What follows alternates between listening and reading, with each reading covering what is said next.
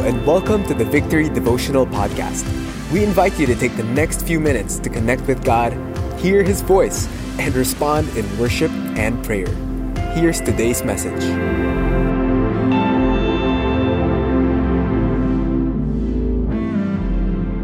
Amen and amen. Okay, this morning we're going to look at Hebrews chapter 2, verses 1 to 4. Therefore, we must pay much closer attention to what we have heard, lest we drift away from it. For since the message declared by the angels proved to be reliable, and every transgression or disobedience received a just retribution, how shall we escape if we neglect such a great salvation? It was declared at first by the Lord, and it was attested to us by those who heard. While God also bore witness by signs and wonders and various miracles and by gifts of the Holy Spirit distributed according to His will. So this passage talks about this message. And to understand which message the author was referring to, we have to go all the way back, okay, to the very beginning of this book. Because in Hebrews chapter 1, verses 1 and 2, the author opened his book by saying, long ago, at many times and in many ways, God spoke to our fathers by the prophets. But in these last days, He has spoken to us by His Son, whom He appointed the heir of all things, through whom also He created the world. I love that. What that verse tells us is that God speaks and God continues to speak to us today, primarily through His Son, Jesus Christ. And Jesus Christ, particularly His incarnation, was the most complete, the most, probably the greatest, most full revelation we can ever have of God. He was God in the flesh. If you ever wonder, what must God think about this? What does He have to say about this? What does He feel about this? Then look at Jesus Christ, because Jesus was the perfect embodiment of God Himself. I mean, there are clues in nature, events in history that point us to God, but Christ Himself was God. And so if you want to know God, know Jesus. That's why, that famous question before, WWJD, what would Jesus? That's a great question to ask ourselves every now and then. Now, when the author wrote Hebrews, they didn't have the Bible in the shape and form that we have today.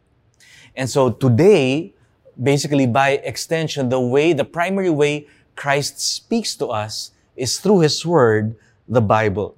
In fact, that word message in verse 2, the original word in the Greek that the author used here was the word logos. Okay? It's the same word in John chapter 1 verse 14 that described Jesus Christ. It says, and the word, logos, became flesh and dwelt among us. Again, it's the same word in Acts chapter 4 verse 4 that refers to the gospel. When it says there, many of those who had heard the word, or logos, believed. And it's the same word used to the entire scriptures in Hebrews chapter 4 verse 12, which goes, the Word of God, logos, is living and active, sharper than any double-edged sword. Christ's message, His life, and His mission are all captured in God's Word, the Bible. And so the Bible is the way God speaks to us, or Christ speaks to us today. If you want to hear Jesus speak to you, read the Bible, His Word. That's why the Bible is the final, absolute truth and authority. And again, according to the author of Hebrews, it was declared by angels. It was declared first by the Lord Himself. It was attested to by those who heard, especially the apostles. And it was witnessed to by God Himself through signs, wonders, miracles, and the gifts of the Holy Spirit. So God the Father, God the Son, and the Holy Spirit were all involved in the Word. It's attested to that the Holy Trinity backs up every single word of the Bible. It doesn't get much stronger than that. The Bible reveals Christ to us. It is the fullest expression and the totality of all that God has spoken. Therefore, okay, we go back to the first verse of this passage. The author exhorts us to pay much closer attention, lest we drift away from it. And again, in the original Greek, he employed nautical terms. To drift away is to drift. And to pay close attention in the Greek sounds a lot like basically saying, therefore, let's anchor our lives on the Bible, or else we might drift away from it. And I'm sure we've all experienced that, swimming in the ocean and, not really paying much attention. You're just swimming. The next thing you know, you're so far away from the shore or from your friends on the beach and, not realizing there was a strong undercurrent. So, pagtingin mo na lang, sobrang layo na. It's the same thing that can happen to us with the word. The author didn't say, lest you drop, lest you fall, lest you disappear. Nothing drastic or sudden. Very gradual. And he did say, if you oppose the gospel or if you're an unbeliever. So he wasn't addressing unbelievers. He was addressing Christians, believers, like you and me. In fact, he included himself. He kept saying, we. Okay? So in other words, this warning is being given to believers. He knew that believers can drift away from the Bible. We can grow complacent with our relationship with the Word of God. I don't know, maybe we think, I already surrendered my life to God, Tapos na ako sa one-to-one, or nabasa ko na nga yung buong Bible, so pwede na ako mag-chill, pwede na ako mag-relax. Nasa VG naman ako eh.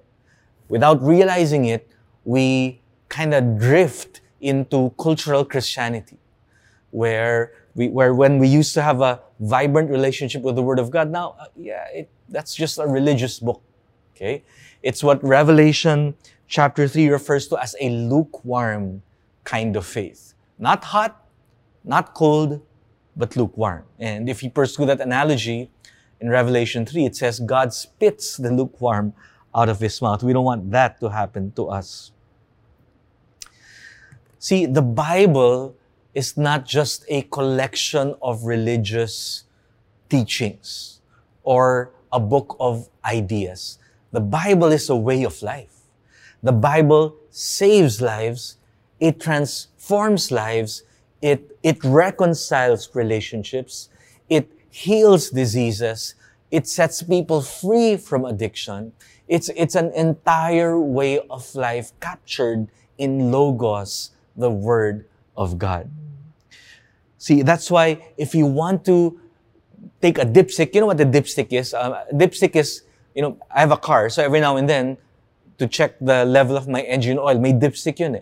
You have to dip it in, and then when you pull out the dipstick, depending on the level of the oil, if it's near empty or it's full.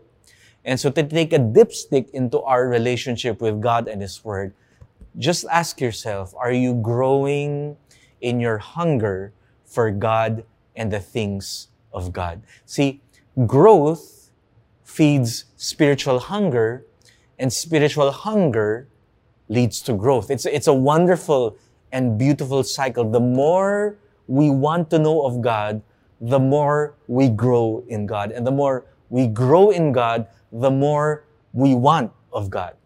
And nothing feeds that hunger. Nothing feeds that growth more than getting into the Word of God. And so let me close this morning's message by going back to our opening thought. God continues to speak today. And the primary way He speaks today is through His Son, Jesus Christ. And the primary way His Son, Jesus Christ, speaks to us today is through His Word, the Bible. So pay close attention to the Bible. Anchor your life on the Bible. Listen to the Bible. Obey the Bible. Allow yourselves to be transformed by the Word of God every single morning. In the morning, when you open your Bible, start your day by reading the Word of God. And when you open the Bible, Ask God through the Holy Spirit to speak to you and to change you that morning. We have the opportunity to grow in Christ and to hunger for more of God every morning when we start our day by getting into His Word. So why don't we seal our discussion this morning by closing once again with another worship song. In the power of resurrection, in the sharing of suffering, to be shaped into your image, I want to know you, I want to know you. In the parting of the waters, in the fires of the furnace, in the shadow of your refuge, I want to know you, I want to know you. In the days of revival, in pursuit of the broken, in the glory of your purpose, I want to know you, I want to know you. In the days of the waiting, in the fight, in the straining, till there's just one thing remaining, I want to know you, I want to know you. I want to know you, I want to know you, Lord.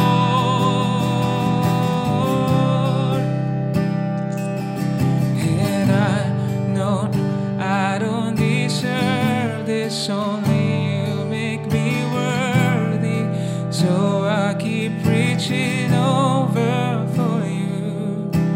There's no treasures or trophies to compare with your glory.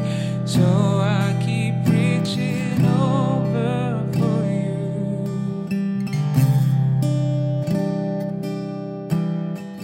Okay, just before you go, allow me to bless you. Numbers chapter 6, the Lord bless you and keep you. The Lord make His face to shine upon you and be gracious to you. The Lord lift up His countenance upon you and give you peace. Good morning, and hope to see you this Saturday at our DC 2020 Convergence. God bless you.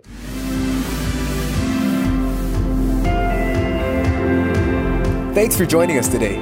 We hope this helps you build a habit of hearing from God daily. For more messages like these, follow us on Spotify or Apple Podcasts.